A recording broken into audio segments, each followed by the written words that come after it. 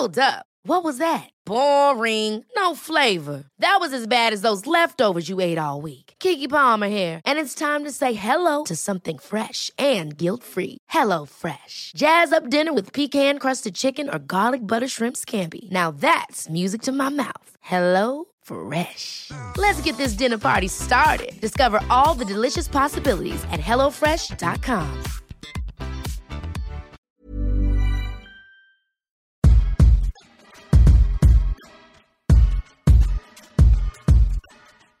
Welcome to Food for Thought, a podcast gabfest wherein a multiracial mix of queer writers gather around the table to talk about sex, identity, culture, what we like to read, and who we like to read. Food for Thought, a quadruple scoop of poop shoot Fruit Loops. No. What is a poop shoot Fruit Loop? It doesn't. It's poetry, Joe. You have ruined my favorite childhood cereal. Wow. It's yeah. Listen, I don't like children, so I'm happy to delete all your childhood faves. Oh, God. You are in the business of ruining people's childhoods, I feel. I'm Tommy Teebs Pico, an indigenous American poet, screenwriter, single and actively mingling. And if I don't cyberbully Joe, I don't know what to do with my days. That is so true. I'm Joseph Osmundson, scientist, nonfiction writer, and New York City's Chlamydia Mary. Oh, my God. We are not shaming those who contract the STIs. It happens. We're However, human beings. we are shaming Joe. However, we are shaming Joe. Cyberbullying me, Tommy. IRL. This is IRL bullying. I am Dennis Norris II, and I'm a reader and a writer, a former figure skater, and my future restaurant is going to be called Jalapeno Pop That Pussy. 1 star on Yelp. 5 stars on Yelp. 5 jalapeno poppers on Yelp. The jalapeno is my least favorite type of popper. True. Me too. I don't Yeah, like cream actually, me cheese is the too. thing. I don't like cream cheese. Oh my God, Yeah, it's so not, good. It's not It's so optimal. good. Well, you don't have to share. I'm Fran. I'm a writer. I'm an editor, and it's Cocktober, Yes! y'all. I put a spell on you, and now you have to, I don't know, vote Get a for Elizabeth chlamydia Warren. shot? Actually, The spell there are is many just the chlamydia. spell is just get tested. Joe, why don't you tell us what we've got on the menu this episode? Yeah, I'm so excited today, y'all. We kill Colin Jost. We finger, I know, finally. We finger dead animals. We bring Whitney back from the dead. And we end by introducing you to all of our children. Take it away. Buck, buck, buck, peacock. I'm feeling a little bit peckish. I think it's time we start the top of the show the way any good top should, with a little tease our uproarious appetizer segment, Amuse Bouche. And to amuse our bouches, Fran, why didn't you do it? Why did you do it? I am so excited to bring back our classic game of Bone, Block, or Bench. Ooh, excuse me, that is my breakfast coming up. If you've never played Bone, Block, Bench before, it is Fran is having a stroke. essentially, I just need Alex to get here with my coffee, and I will be fine. It's essentially marry, fuck, kill, but boning, having sex. Okay, that's okay. Boning. Okay, got it. Got Got it. it. Boning, blocking. Okay. So like what I Killing. do with Joe, and benching, which is you're gonna put them off for Put it on later. pause. You know what I Yeah. mean? What you do with Dennis. The We can always start that back up. Right, Yes, exactly. Yes, so, very true. Of these groups of 3 things, we will decipher. Awesome. Bone, block, or bench. This one's gonna be really difficult for Tommy. The Rock, Ooh. Jason Momoa, Yes. or Vin Diesel. Our 3 shredded queens. Just I'm just thinking about the myriad ways which I want them to literally kill me Squash you to death. to death. literally choke you till would you be a potty. Like, I want them to jump on me like a trampoline until I'm nothing but ground beef, basically. Ground beef. Wow, The only erotic. thing I want in all of that is just the being dead part. I don't find any of these men attractive. I'm also Too big. I'm benching because one night late, I'm just gonna be like, someone destroy me. And I think for me, I think it's gonna be The Rock. I think I would bone The Rock. I'm definitely boning The Rock. I'm benching Jason Momoa because I want him for later and all the time. And I'm going to have to block Vin Diesel because he's the shortest one. Yeah. That is. my God. Oh, wow. Well, you were the one, Tommy, that showed us the Vin Diesel experimental film You did. from his filmmaking days, yes. which everyone needs to put Putting in that the in the show notes. notes. And It is so good. if it's mid-90s Vin Diesel. Okay, so I'm going to bench Vin Diesel because I want him always and forever. I'm going to bone The Rock, and I'm going to block Jason Momoa. Wow. I saw him in Aquaman, and that's like cute and all, but I can't swim, so it's not going to work. All right. Bone, block, bench. This Charlie's Angels edition. Ooh. Lana Del Rey, Miley Cyrus, and Ariana Grande. Who are all in that Blocking chart. Miley Wow. Cyrus. No, Oh, I wow. am definitely boning Miley Cyrus. blocking Miley Miley is so she would be crazy in bed. And she's also big bi energy for exactly sure. Yeah, crazy yeah, in bed, yeah. no inhibitions, big bi energy. I'm blocking Ariana Grande because she annoys the fuck out of me. Wow, that's Wow. What, Joe? Why Yeah. Why are you proud of that? You're like She's not literally queer. like the most followed pop star in the world right now. Right, but that doesn't mean she's not terrible. No, she's literally. Oh my god, Popularity wow. does not equal This goodness. is when I get back into the ring with you. Let's do it. Alex, insert wrestling bell sounds here. Thank you. I'm Bone, excited. block, bench, Ryan edition. Ryan Gosling, Ryan Reynolds, or Ryan Philippe? Felipe? Philippe. Philippe. Philippi. Is he the one whose butt was the like butt a made me sexual gay. awakening for Yes, yes, every yes, gay yes. who watched Cruel what was it? Intentions. Cruel Intentions. Yes. Yes. That was my awakening to being a bottom. So I will definitely bone out because Because I did not care. It did nothing. I'm boning Ryan Phillippe, and I honestly would have to Google to figure out who these people are. Does Ryan Gosling Phillippe or looks like- Reynolds. I don't know who those people are. Yes, Okay. you do. Yes, you do. I mean I do, but I can't figure out who's who in my brain. Okay, fair. So, okay. Ryan I'm- Reynolds is for sure blocked. I think that he has a weird mushy face. He's got a mush face. He does have a weird mushy face, but I like the funny looking faces, right? Oh yeah, you do. So, okay, I'm going to go ahead and block Ryan Gosling. I'm going to bone Ryan Reynolds. oh.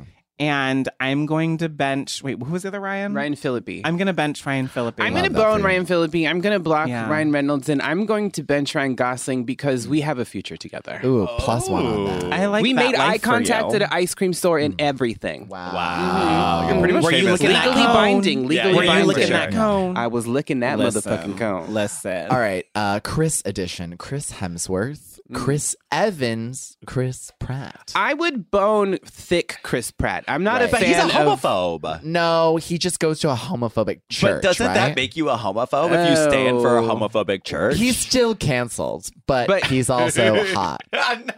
Right? So I guess that's the one I got to give the hand to. But like I'm Chris sure Evans, you're gonna give him the hand. Chris Evans and me also have a future Oh my together. So God. he's getting I'm benched. Googling. I just don't know who any of these people are. Do some And Googles. He like tweets about Hannah Arendt and shit. He's like, Oh, he does? Yeah, He's an interesting Chris one. Evans has a perfectly triangular body. I don't. It's just so I've stupid. Googled him and I still can't tell who this is. I'm benching him because we're gonna be around together forever, and I'm fucking the shit out of Chris Hemsworth. I cannot.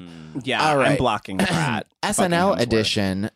Michael Che, Colin Jost, Kenan Thompson. Oh, it's so bad, but I think Michael Che is really cute. Can we just- He's so basic. Wow. Yeah, he's a little. I don't know if he's is exactly. I do too- stand him not being able to keep it together when Yes. Bowen Yang was No, on that was Weekend. hilarious. Can we just Yeah. add Bo and Yang into this mix? Yeah. Bone, Bo and Yang. Bone, Consistently the Bone. most fuckable person on the pod. I would have to bench Bowen because he'll keep me laughing for the rest of my life. He's so funny. Aw. No. So in this grouping, I would definitely bench Kenan Thompson because he's so fucking funny. Mm-hmm. I would bone Colin Jost. Of course you would, Oh my Dennis. because God, I know Dennis. myself. Oh, And Colin I would Jost is probably such have an to- asshole. He's a dick. I love men who are dicks. It's Oh. terrible. We know I have terrible Love taste. yourself, Dennis. Dennis. Love yourself. Well, it's kind of an We're upgrade because slowly it's a working on it. 2-syllable name. Right? Yes, That's true. Thank you. Colin. Colin. Colin. Colin. Colin. Yeah. Cool. And we're, yeah. Dennis. There we go. Okay, well, I'll block all of them and bone Kate McKinnon. Can Yes! we do that? Fair. Thank Fair. you. Bone block bench, Frank Ocean, Oh. Lil Nas X, Todrick Hall. Block. I have to block Todrick. Todrick Oh, Hall. just the my worst. God, Just- truly. there was a great thread Yeah. on Twitter that we can put in the show notes about also from a dancer who has danced for him, how he doesn't also pay his dancers. I read all that tea. I read The all streets that talk. tea. Yeah, The streets the The talk. streets talk, and the Twitter Yeah, streets yeah, talk yeah. louder than all. Yeah, That's yeah. fucked. Yeah, Yeah, no, and that- block. And that he'll often be like, "Oh, there are too many black people standing behind me. Let's get some lighter skinned people Yeah. in the front of the frame." Yeah. So that he's the token Team black light skin. person.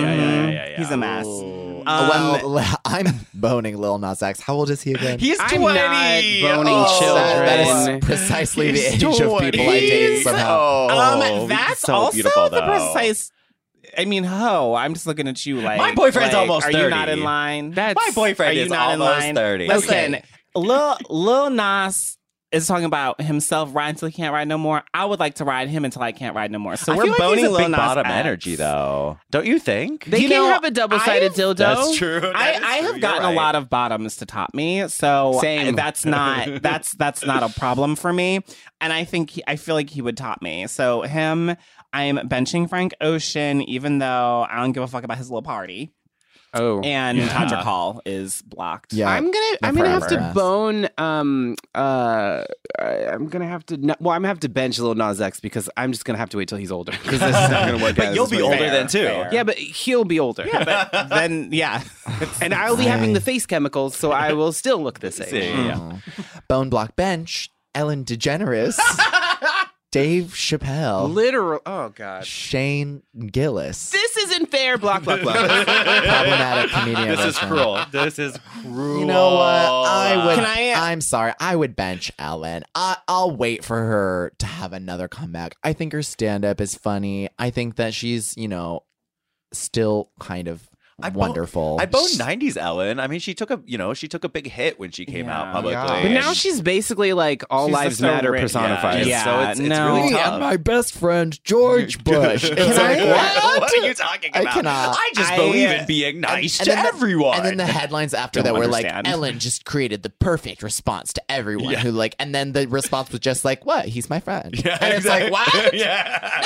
No, that's not a. It was a mess. It An was a explanation. mess. What? 2019 has been rough for Ellen, but I'm gonna continue the roughness and block her so I can get with Portia. That's what I would like to do. Another reason. Dennis is just in love with white supremacy in this game of Bone Block You know what? French. Have you met me? Oh my like, God. I'm going to jump Stockholm on the syndrome is real. problematic. Another reason that I would bench Ellen is because she is notoriously extremely mean, and I fuck with that. You love that. I do fuck love with that. that. I love You do fuck mean, with that. and I feel not like I bad. can- Yeah. So She does block seem Shane Gillis, block Block Dave fucking Chappelle. Block them Yeah, both. yeah. Yeah. Oh, that was so good. Thank you. For our next segment, we're going to be doing our Thought Book Club, tentatively called Face Down Book Up. That's not what it's not called. called that, It is Tommy. not called that. I vote yes. I do. And just to clarify, this kind of new segment, this little like book club segment that is we're like. calling Face Down Book Up. We are which not you're not calling calling it it that, is to just uplift like queer books, queer voices, queer everything. The queering of the crack in my voice that just came out. Yes, that was the gayest thing that's ever happened. And so go and buy and support this book or engage with it online. But also, Joe and Teebs are leading the discussion. They have read the book. Dennis and I have not. We're just trying to sell convince us on you. it. Yes. Sell Yeah, us yeah, on yeah. it. Today we're going to be talking about Kristen Arnett's Mostly Dead Things. Is it a ravioli? It is technically a ravioli. Okay. It came out this year. It was on the New York Times bestseller NBD. list. Yeah, it's been everywhere.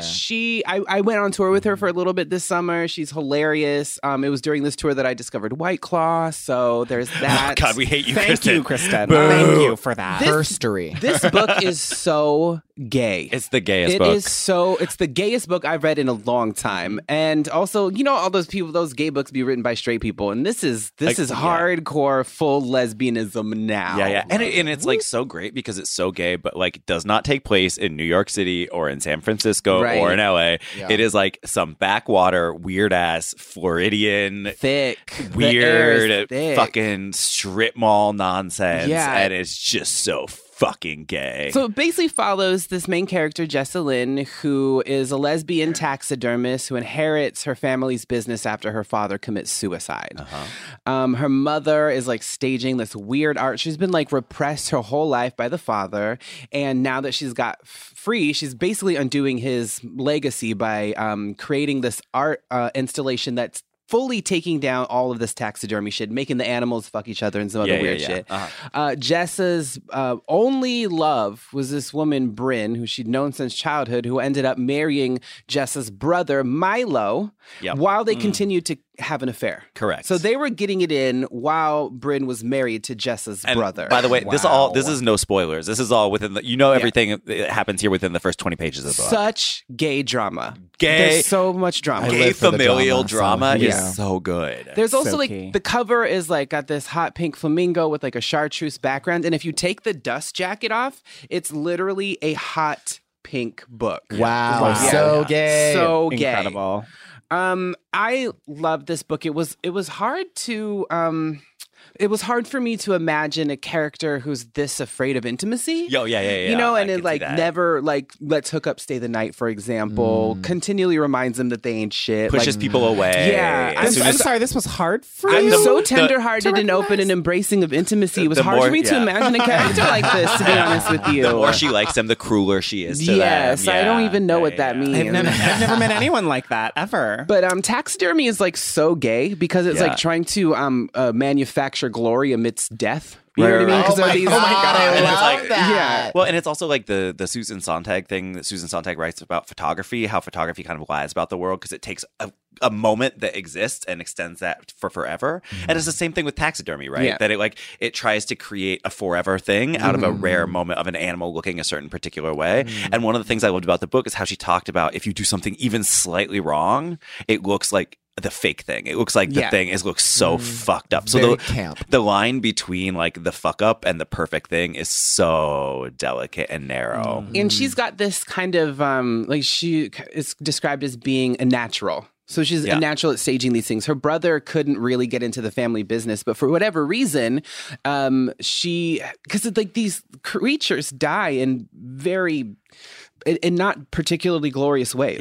You know? And so she's like in charge of like molding them. I thought it was a lot about writing, actually. It was almost like an Ars Poetica because it's like we as writers try to capture a moment or a feeling or a narrative out of nothing. Right. And so I think like her posing these animals similarly was like a comment about writing as well. Well, and it's an agency as well, right? It's like she had the ability, she could care for these things that were dead with such delicacy and such precision with her hands. And in the very way that like she couldn't do that with other living people because they were people and living and they had agency and they could run away from her. You know, the dead things is something that she could control. And I loved the sort of distinction. She lives in this horrible squalor in her apartment, but the taxidermy shop she runs is like bleached and spick and span and pristine. So it's like this is a person who like feels completely out of control. The whole book is out of control in her dealings with her mother, her brother, her lovers, and everyone. But at the same time, has these intense and delicate moments with dead animals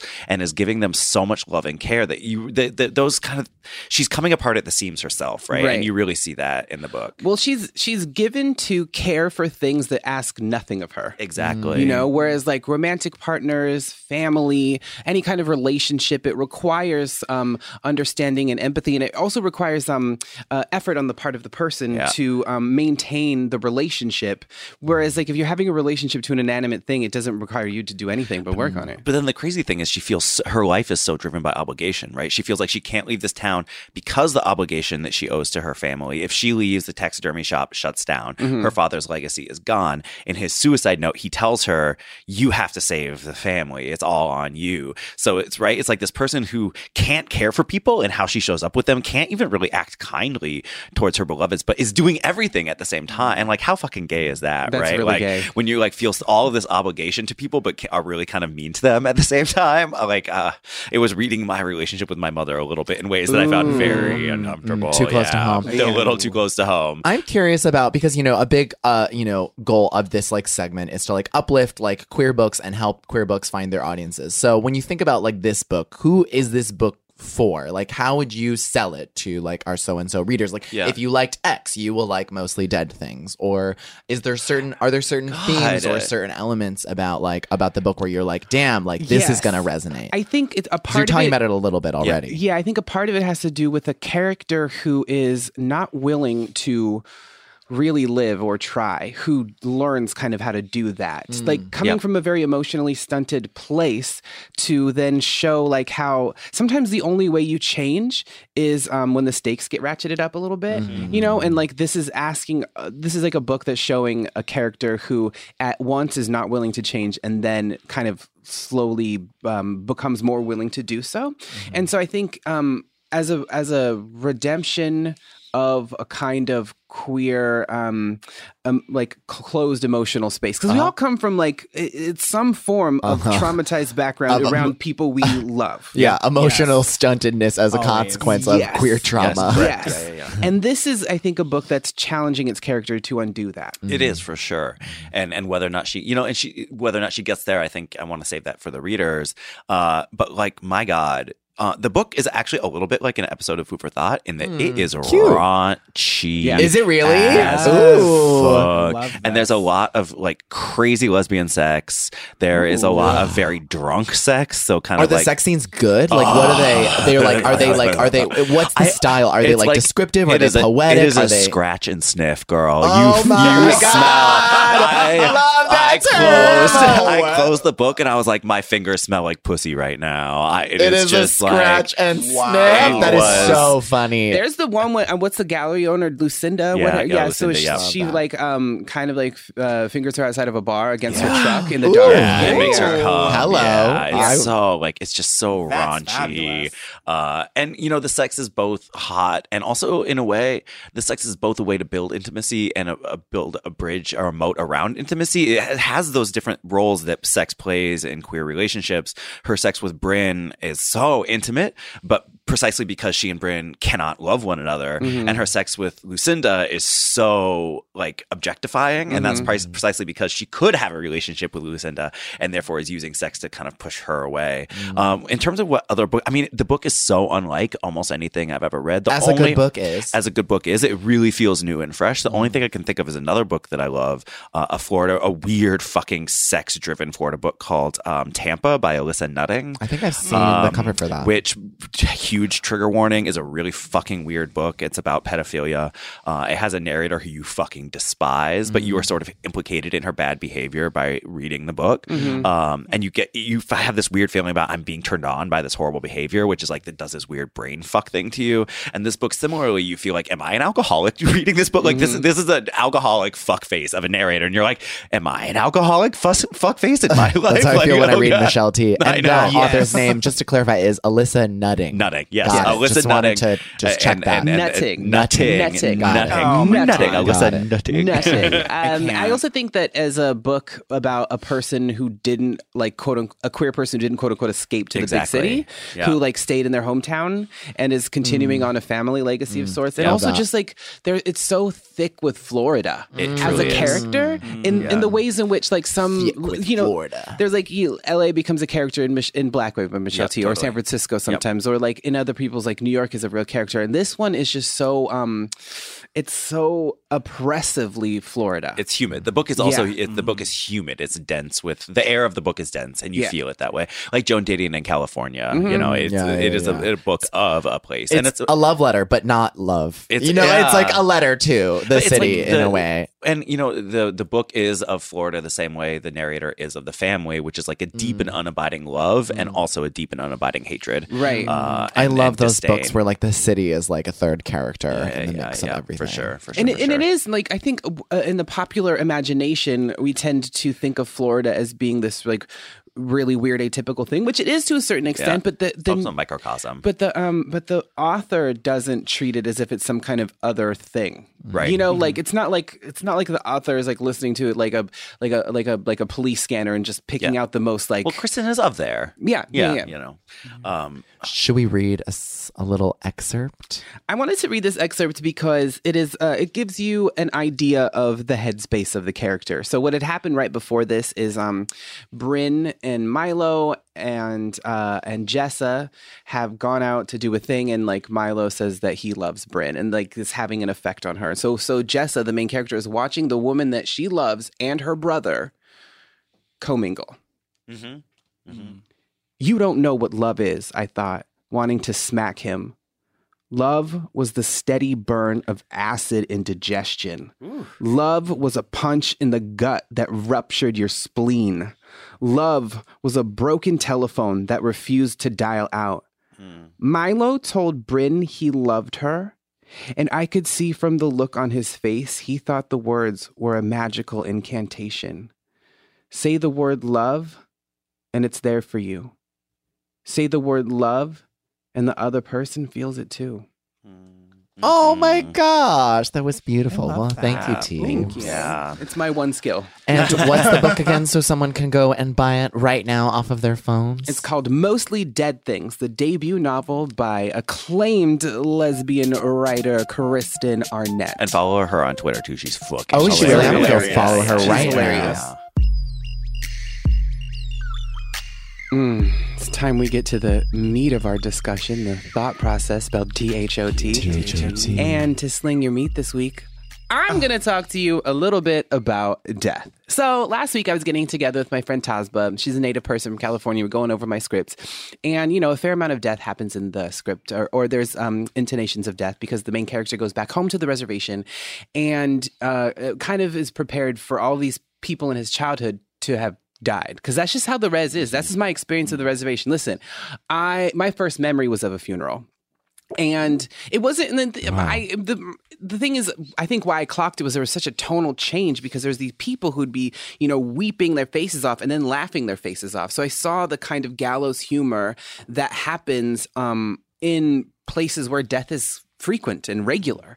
I'm always getting texts from my mom. It was like, this person's funeral is happening this weekend. This person's anniversary mass is happening this weekend. And it's so regular. And it was just nice to talk to Tazba about it because, again, she's also a Native person, also from a reservation in California. And she was just like, I don't think non-Native people understand what it's like, what our relationship to death is like. And to the point where because I grew up with people dying frequently, it's almost like I don't develop the same kinds of attachments or I don't know, there's something about it that has remained not so precious or taboo, the concept of death. I don't fear it, I think, the same way that other people do. And again, that's just because so many people I've known have died. Now, this is going to be a raucous conversation about death. The first Love that. So fun. Yes. Love death. But the first thing I wanted to ask you is, where were you when you heard that Whitney Houston died? Oh my God. Too soon? It will always and forever be too soon. As y'all know, grew up in this is 2012? Yeah. I grew up in a cultural vacuum and did not have access to pop culture yet. So I had no idea when or where. Wow. I didn't have secular music until about 2013. Really? Wow. Until my high school years. Is that why you didn't? So you were like in elementary school in 2012. Is that what we're saying? I think. Is that why right? you? No. That was a joke. I love that we're all taking What were you it about to say? Is that why you didn't know who Sade was? Ha. I mean, listen, the facts speak for themselves. You're so funny. I was on a date with a white man with a one-syllable first name. No. Shocking everyone. No. We were at a wine bar on the Upper East Side, and accurate. Jesus fucking Christ. I'm This is like the apotheosis of death. I'm never getting hard again. I am an 8. It's so wildly on brand. It's insane. And so our waitress comes up to us, and she's like crying. I was like, "What?" I was like, "What's wrong? Did we do something?" And she's like, "No, Whitney Houston died." And I was just like, I feel you. And so what started as like kind of a decent feeling date actually like descended into just like drunken madness. Like I went to another bar with him. I ended up going home with him. And then the next morning, I was in school at Sarah Lawrence at the time, so he drove me to the Harlem 125th Street Metro North stop so that I could go back up to school.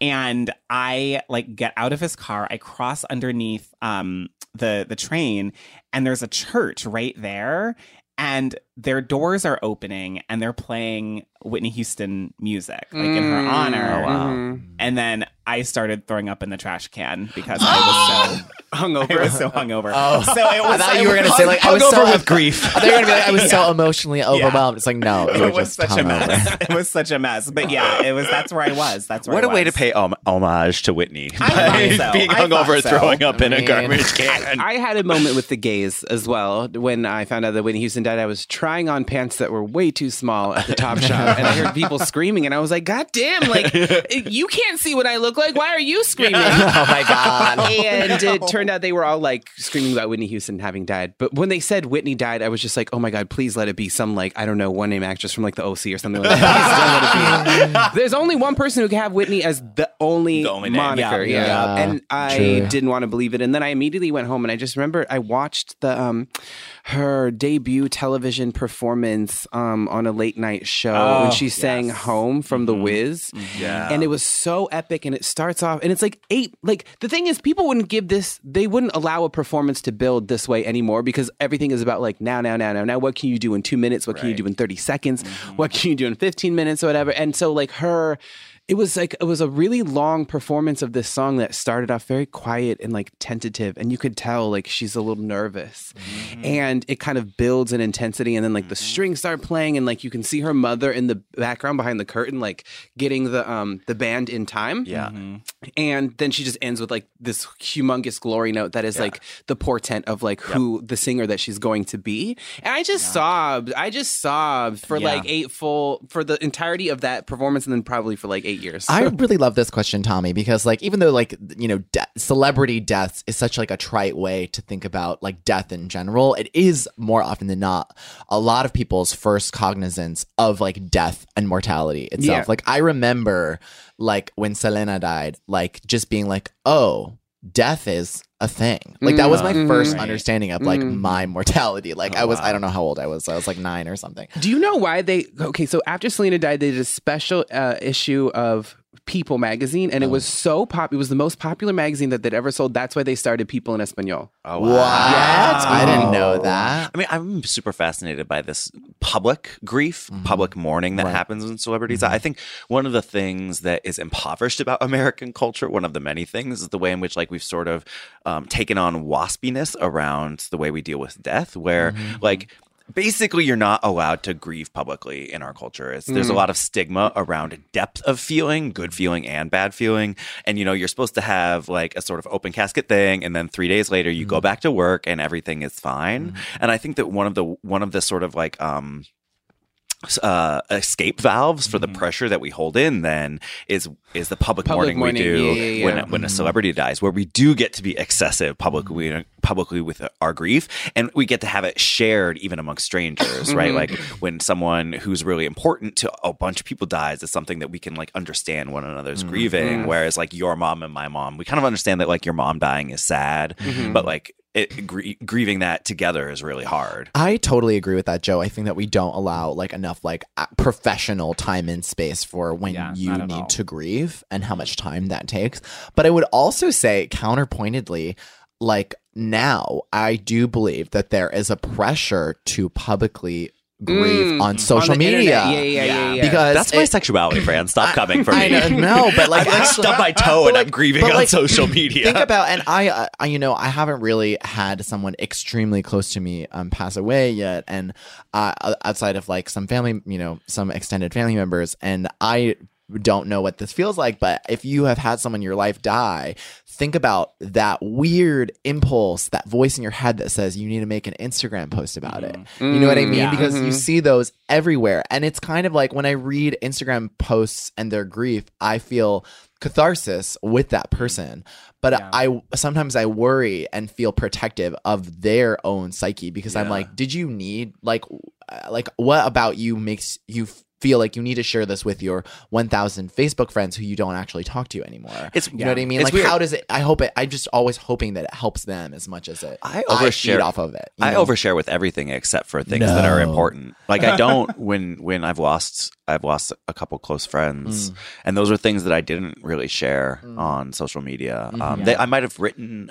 I'm still in the process of writing about a couple of these things, but there's certainly things that I sit with a lot longer and sort of sit with internally with other friends. Like mutual when you have loss of a beloved, a friend or whatever, I find the mutual friend, the family that you are close to with that person, it's the most healing space to be in. I'm the same way, Joe. I don't talk about important things on social either. Yeah. It's just kind of I talk about literally everything, but like actual. Which tells you all how emotional Joe gets about not important things. Yeah. Personal life. I mean, come on. I don't know. Like so we talk this on the podcast all the time. My dad died in 2010.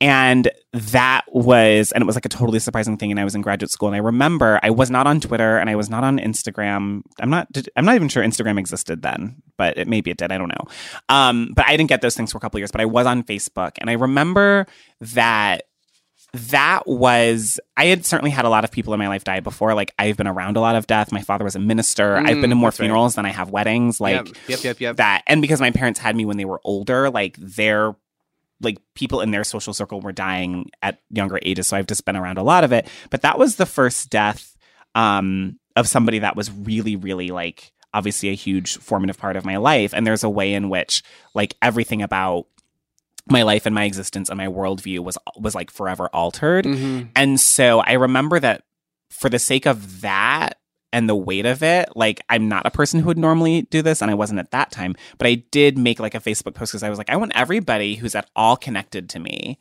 and in any way knows what my life is right now to know that this is a thing that has happened and that this is like what I'm dealing with. And it was really interesting because there are people that I hadn't been in touch with at that time in a few years who I wasn't ever going to be like really regularly in touch with, who did reach out, because it's such a like, it rocks you to your core in this way that like even people who haven't experienced it can sort of begin to conceptualize it. And then when you do experience it, you're like in this little club of people who've like been through this like very specific and intense thing. And also because the death is being so affecting and unprecedented and just so final, the ways that people grieve can be idiosyncratic. Oh my God. Totally idiosyncratic. Grief is by definition like almost by nature idiosyncratic. Yeah. It doesn't Exactly. make sense. It is Completely. excessive. And there's no feeling. resolution for it. I think Ever. I mean, we could do like a whole other podcast that's just about grief, Yes, right? we But could. if I think about like death, and I think about like death, if we're thinking about, we all immediately think of death of loved ones, death of people adjacent. I think a lot about death of self and just like the way death permeates our everyday lives, especially right now when we have the climate crisis and we have crazy people in government positions that can like harm us, you know. Are you all afraid of death?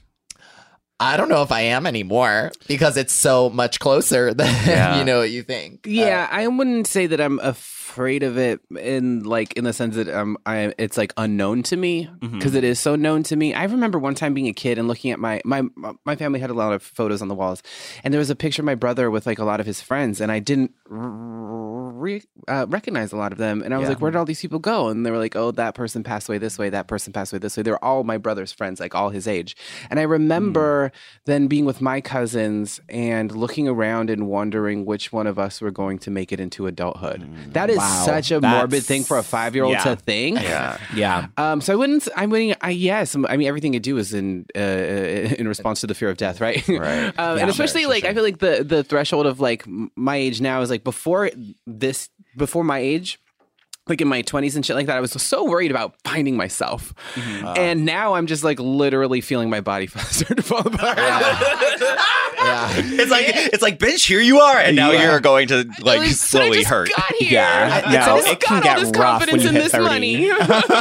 For me specifically, I think it's not so much that I'm afraid of death itself, but that I'm afraid of my life ending and I am unremarkable. You know, which is still a fear of death, but like to just get more specific on it, like that's my number one fear, is that I will die and my legacy will not be here. I mean, why do you think all them pharaohs had them pyramids and shit and all those all that shit made? Like, because they were like they wanted something to live on after them. Right. When people talk about legacy, like that's so much of what that's about. Like I'm sort of similar. Like I'm not really scared of being dead, but I am scared, one, that I will die before I've accomplished my goals, like the goals that I've set up for Then myself turn now. your draft in to your fucking agent, Dennis. I know. He also listens to the show, and he's probably going to be like, yes, bitch. I know. I mean, it's like, but I was going to say, so that's like very scary to me. Also, like how I might die is very scary. That's Just the the mechanics one. of it, like Oh, that I don't is care about scary. that. I just don't want to be Like, when I think about yeah. like the If it's something Proud Boys, like painful- white supremacists and the salt shakers and shit like that, I was like, I just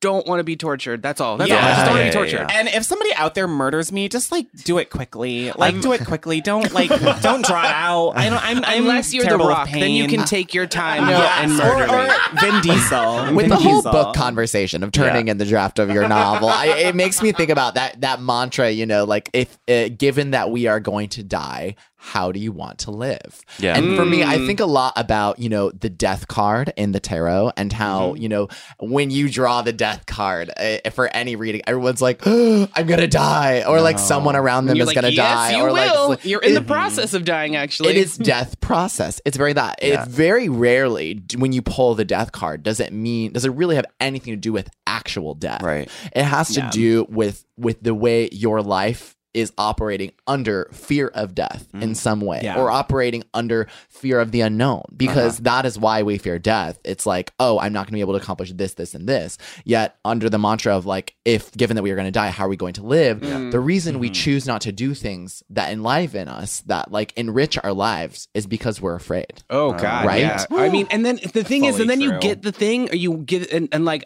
for some reason, the more success I get, or the more things I have, or the more tools in my arsenal, and the more projects that I can take on, I get more scared. Right. Yeah, the Like- stakes are Yeah. going high.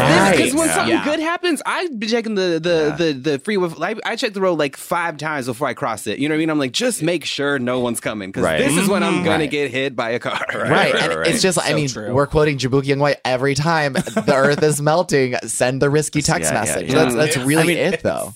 It's so fun. I feel like I used to be really afraid of death. And that actually, the ironic thing is that I was afraid of death when I was religious.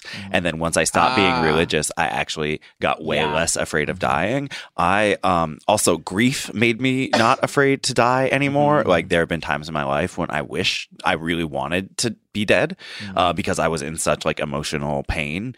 And so like, I think that for me, I know that's going to be worse than not existing at all. Like I'm afraid of other people dying. I'm not afraid of dying myself. I'm afraid of pain, particularly emotional pain, much more than I'm afraid of just not existing any longer. So, going through horrible things in your life teaches you a lot, for better and for worse. But at the same time, like as artists, and I know you agree with me, Joe. Uh-oh. As artists, we kind of love pain because it reminds us that we're alive. We do.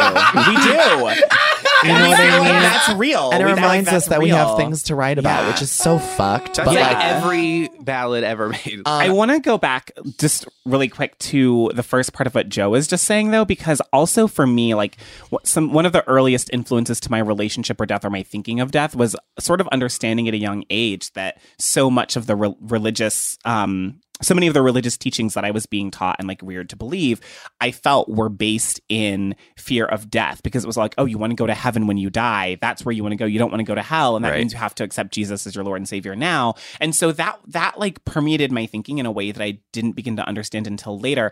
But I sort of connected, homophobia to the idea that maybe queerness equaled death, because I was also taught in church, like earlier on, that the whole reason why being queer is bad was the same reason why masturbation was bad, was because you were like wasting the seed of God, and so it went against procreation, which the theory was that was like the whole purpose of life. And so I say all that to say that like around the same time as I began to move away from religion was around the same time that I began to like embrace my queerness, and it was really interesting because I sort of was like, I was taught to think of this as death, but it's actually life. Like it's actually existence, and it's flipping that upside down. Well, and I mean, we grew up in similar times. I was a little earlier than you. When I was growing up, to be gay was to die because of HIV. I mean, not just theologically, but like literally and practically. Literally, scientifically. Queerness was like there was a death aura around gay men in particular. And I think a lot about, we were talking about like cultural moments of cultural mourning, shared mourning around celebrities. And I think a lot, I still am very much haunted by the HIV years that I grew up in, and these times of like incredibly intense collective death that was happening. It's like people lost most of their friends.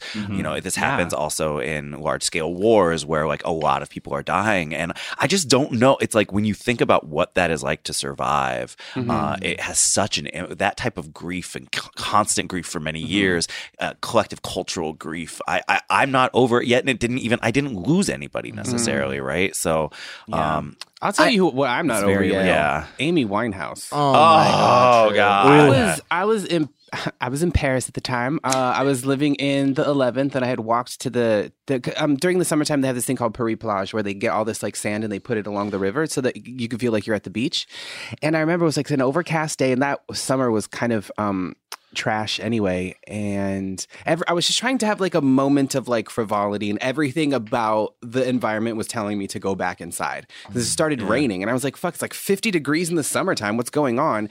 And I went back to the apartment that I shared with my best friend Lauren Wilkinson, and I got on GChat, and my friend Max was just like, all heartbreak, all crying emojis or whatever we had at the time.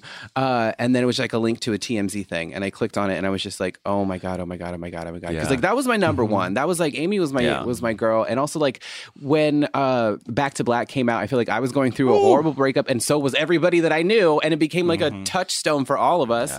And I was so shocked, and but I remember I think Justin Bond put something on Facebook or Twitter or something like that, because she got wheeled out of her home under like this deep red sheet. Yeah. And he said something like, even in death, you get the velvet rope treatment. Real. I have an Amy Winehouse anecdote for you after this podcast that I want to think about. Joe, something that you said, I'm thinking about a lot in terms of the HIV crisis and the kind of culture of death that permeated that exact moment, and how, when we are confronted with the omniscience of death, and especially in moments where it is just over every single marginalized group, or over like when it's really intense, that we have like one of two ways to kind of deal with it. We can live in dread, or we can celebrate up until the point that we die, and so much of, and you should like shed some light on this, but like so much of what happened during the HIV crisis was a kind of mixing of those two things, but it also meant that they were flocking to Fire Island, and they were like partying at Studio 54. They were doing so many different things to kind of like ride their lives out. I hear Fire Island was pretty morose in the late 80s, early 90s. People definitely, the nightlife was incredible in that time, but I think there's a huge connection to activism, right? You can watch those ACT UP movies, both United in Anger and How to Survive a Plague. United in Anger is particularly great because it allows the men who are HIV positive and in ACT UP to be sexy. ACT UP was a cruising space. BPM? Oh my God, BPM is so great. It's the best movie ever. So it definitely, there was all of this stuff going on. But what I loved about that is that even people, as they were dying, were fighting together for their own lives and the lives of the people coming after them, the queer people my age, actually, who were coming in, and who our lives are kind of saved by the activism that these folks did. So it was sort of like, when death is happening in your community like that, there's no bullshit excuses anymore. There's no like, we're going to do this tomorrow, we're going to do this next week. It's like, we are literally dying. And so we will fight like fucking hell until we do. And people did die, and people were activists until they died. And then people threw the ashes of the dead people onto the White House lawn. And so they were being activists even in their death. Right. And I take a lot from that. And I think that there's a lot that says about what we can do in our moment now, when we all do feel the specter of, really horrible things happening in our country. People are literally dying, both in and outside of our communities. And I'm hoping that we allow ourselves joy and pleasure and nightlife and friendship and fucking and dating. And also that there starts to foment more and more actual activism, and people being like, the fucking climate is fucked. Fucking people are in cages on our southern border. over. Like civility You is can't- over. Civility is fucking over. Fight and be joyful. Fight and be joyful, right? And in the face of the end, of everything. I am thinking a lot. I'm thinking a lot about Dia de los Muertos and how attitudes toward ancestors and how a cultural attitude toward death is just so kind of like a moment of like laughing in the face of it when it comes to like, you know, Mexican culture, when it comes to like so many elements of that holiday, and how like we can learn so much by just like kind of being like, haha, fuck you, we're living anyways. Right. You know what I mean? Like, and living because of you. Yeah, You know? exactly. And And then the celebration of your life continues in mine. exactly, Yes, as totally. an ancestor, as a portrait on someone's mantle, as like someone who wrote a book, as someone who provided a body of work that people after you will consume. Doesn't living forever sound horrible? I know, like it just right? sounds It does horrible. sound terrible. Okay, So Tommy. I want to talk about this, and then I want to transition into Madeline Miller. So, but what I wanted to say first, though, was that like it was like the being surrounded by death. It really didn't unmoor me from life. It made me want to hold on to it all that much more. And I think too in Circe by Madeline Miller, she talks about Circe's like this immortal demigod witch, and she lives for centuries without developing strong attachments to anything, and she's like literally trying to get away from all of the other immortal beings. Like she's marooned on this island and is like forced to stay there, and she's not around any other immortals for the most part. And it isn't, and like she meets somebody, I think it was like Odysseus' son or something like that, and renounces her immortality, and that's when she starts to live. You know? yeah. And then also Madeline motherfucking Miller with Song of Achilles. One of the magic tricks of that book was the fact that if you're at all familiar with the myth of Achilles, you know Patroclus dies. Right. And for that to be the main character, it's sort of like you're reading this whole thing, knowing how it's going to end, and it's still fucking affecting. Yeah. I sobbed, and finally Thetis let them be buried together or whatever. But like the relationship that those books have to mortality and to life and vibrance and or whatever, like I think those are tomes. And same with Anne Carson, right? The autobiography of Red, the whole premise is Heracles dies at the end. And so sort of the fact of his death doesn't take anything away from how you propel through the story and the emotional attachments that he makes. In fact, precisely to the person who's going to kill him is like hashtag metaphor for gay dating. I mean, that's the whole point of it, right? I think a lot about, like, I don't know anymore. I'm pretty sure when we die, we just die. Like, we just are not a thing anymore. But I know that death is the end of our body, and like what you were saying, Fran, I think bodily pleasures the fact of death, the fact of the end of my body helps me destigmatize having pleasure in my body, having gay sex, having very queer pleasure, really enjoying fucking and how good it feels, you know, because that is on the regs. Just like, ooh, my man, be inside him and just making him feel good. You were actually, you know what's so funny? Just to like quickly interject is that I was listening to the Strange Magic podcast, which if you don't listen to it and you're a witch, you have to. It's really good. But one of the things that they were talking about with the death card episode of their podcast was this idea of le petit mort. Le petit mort. The tiny death, Oui, which oui. is a euphemism for an orgasm. Every And orgasm how, is a tiny death. every orgasm is a tiny death. And when you think about sex and pleasure and orgasm, the moment of climax, and then your semen going to go die in someone's butthole, there's just something Your very semen is freeing so about confused. that. Your semen, where am I? You're like, Mom. What am I doing in this person's stomach? Oh my god! We posted that meme that got Oh my taken God, down of I Greta. know. We posted this meme of that got taken down of Greta Thunberg talking about I shouldn't have to be here, and it's her as a sperm in the butthole. Wait, we posted that? We posted it. Oh my God. It got very high engagement, and then someone got mad, and I was like, "Well, you're right." All of this is wrong. I missed that. There's one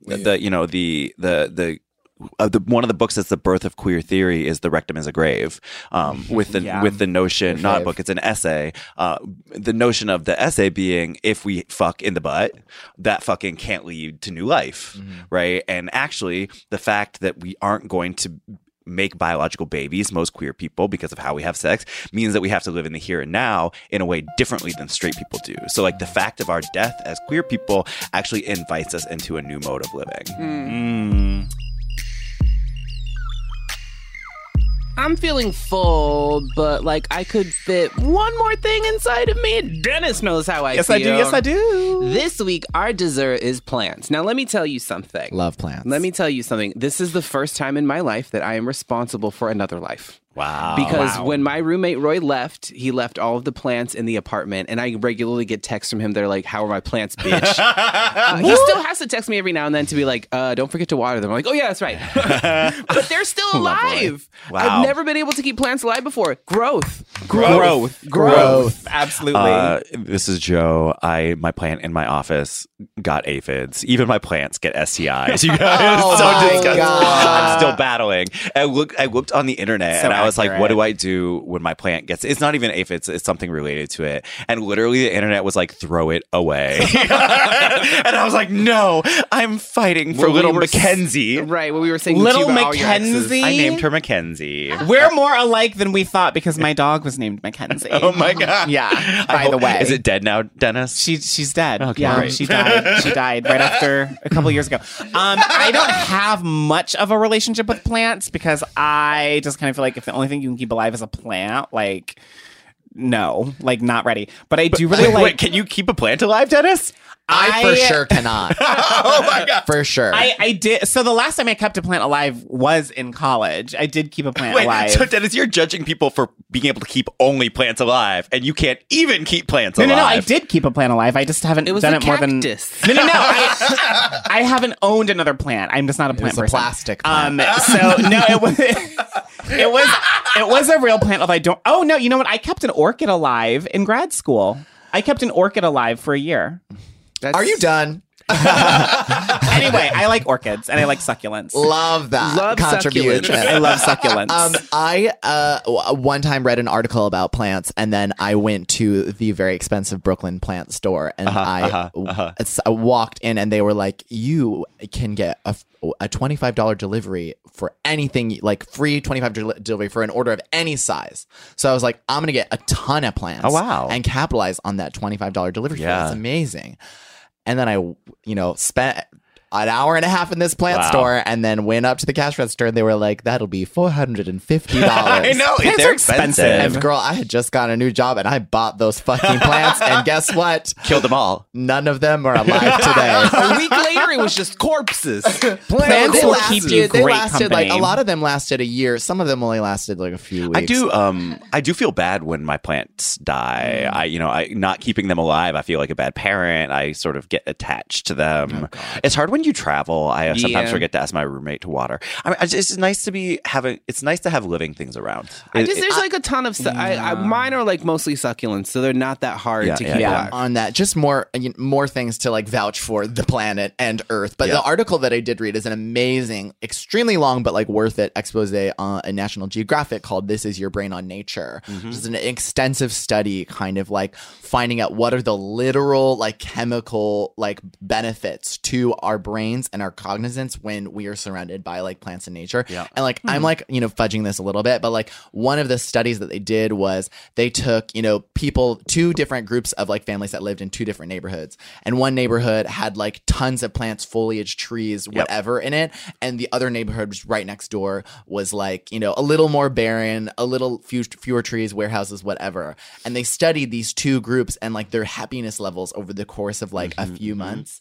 And after the course of a few months, they like looked at their brains, and they were like, they discovered that the family and the people that lived in the plant-filled area were overwhelmingly happier on a day-to-day basis just because they have had plants like during their commute. Like I think there's a line in here that's like the happiness levels that these people experienced was equivalent to getting like a $30,000 raise or something like that. It was like an insane amount of happiness. Well, listen, there's a frond in my living room. And I swear to God, every time I open my bedroom door in the morning, I just smile. Yeah, it's and this true. is somebody who wrote a book called Nature Poem Against Nature. Love it. But like the all the green in my living room just ups my quality of life. Do you ever walk into my best friend Whitney has a good friend who has one of those homes that is literally just plants everywhere. I mean, like they're hitting you in the face space when you're walking past. It feels like you're in a fucking garden.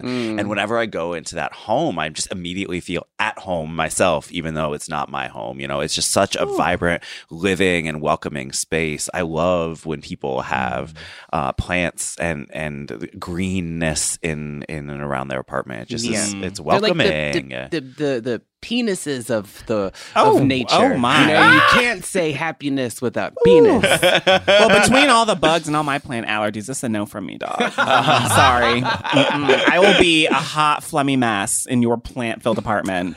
There we go. It's true. Nom, nom, nom. Love ending on phlegm. Great.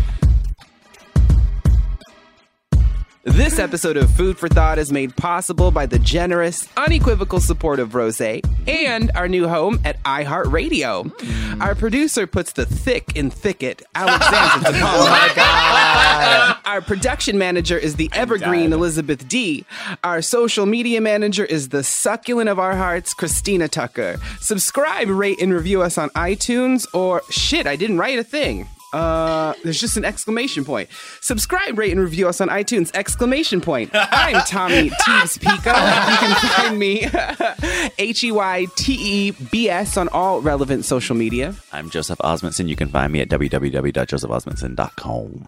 I'm Dennis Norris II. You can find me on Twitter at the Earl Denden, TheEarlDenden. I'm Fran. I never say my last name on this podcast because I am a mononym. I'm like Beyonce. It's actually, you're just ashamed of us. Yeah, that's really you don't want your brand associated. Do not find me. You can find me at Friend Squish Co. Please stop adding me on CoStar. I'm exhausted. I cannot have my astrological makeup out in the open. It's just in the streets like that, and the amount of reading that people can do to you have to be like that motherfucker shut. Anyway, find us on Instagram as Gay Sluts Who Read, and join us on Facebook and Twitter at Food for Thought Pod, where each week we pin some questions at the top of our page to continue the discussion of this week's main topic. Sign up for our newsletter to see a list of everything we're reading and some extra delectable content at foodforthoughtpodcast.com. And finally, send your questions, thoughts, concerns, and dick pics to thoughts at foodforthoughtpodcast.com. As always, that's food, the number 4, and thought spelled how? THOT. Okay, see you next If week. you don't subscribe on iTunes, we'll make Tommy wear sleeves. Oh, you're gonna hate that. Ouch.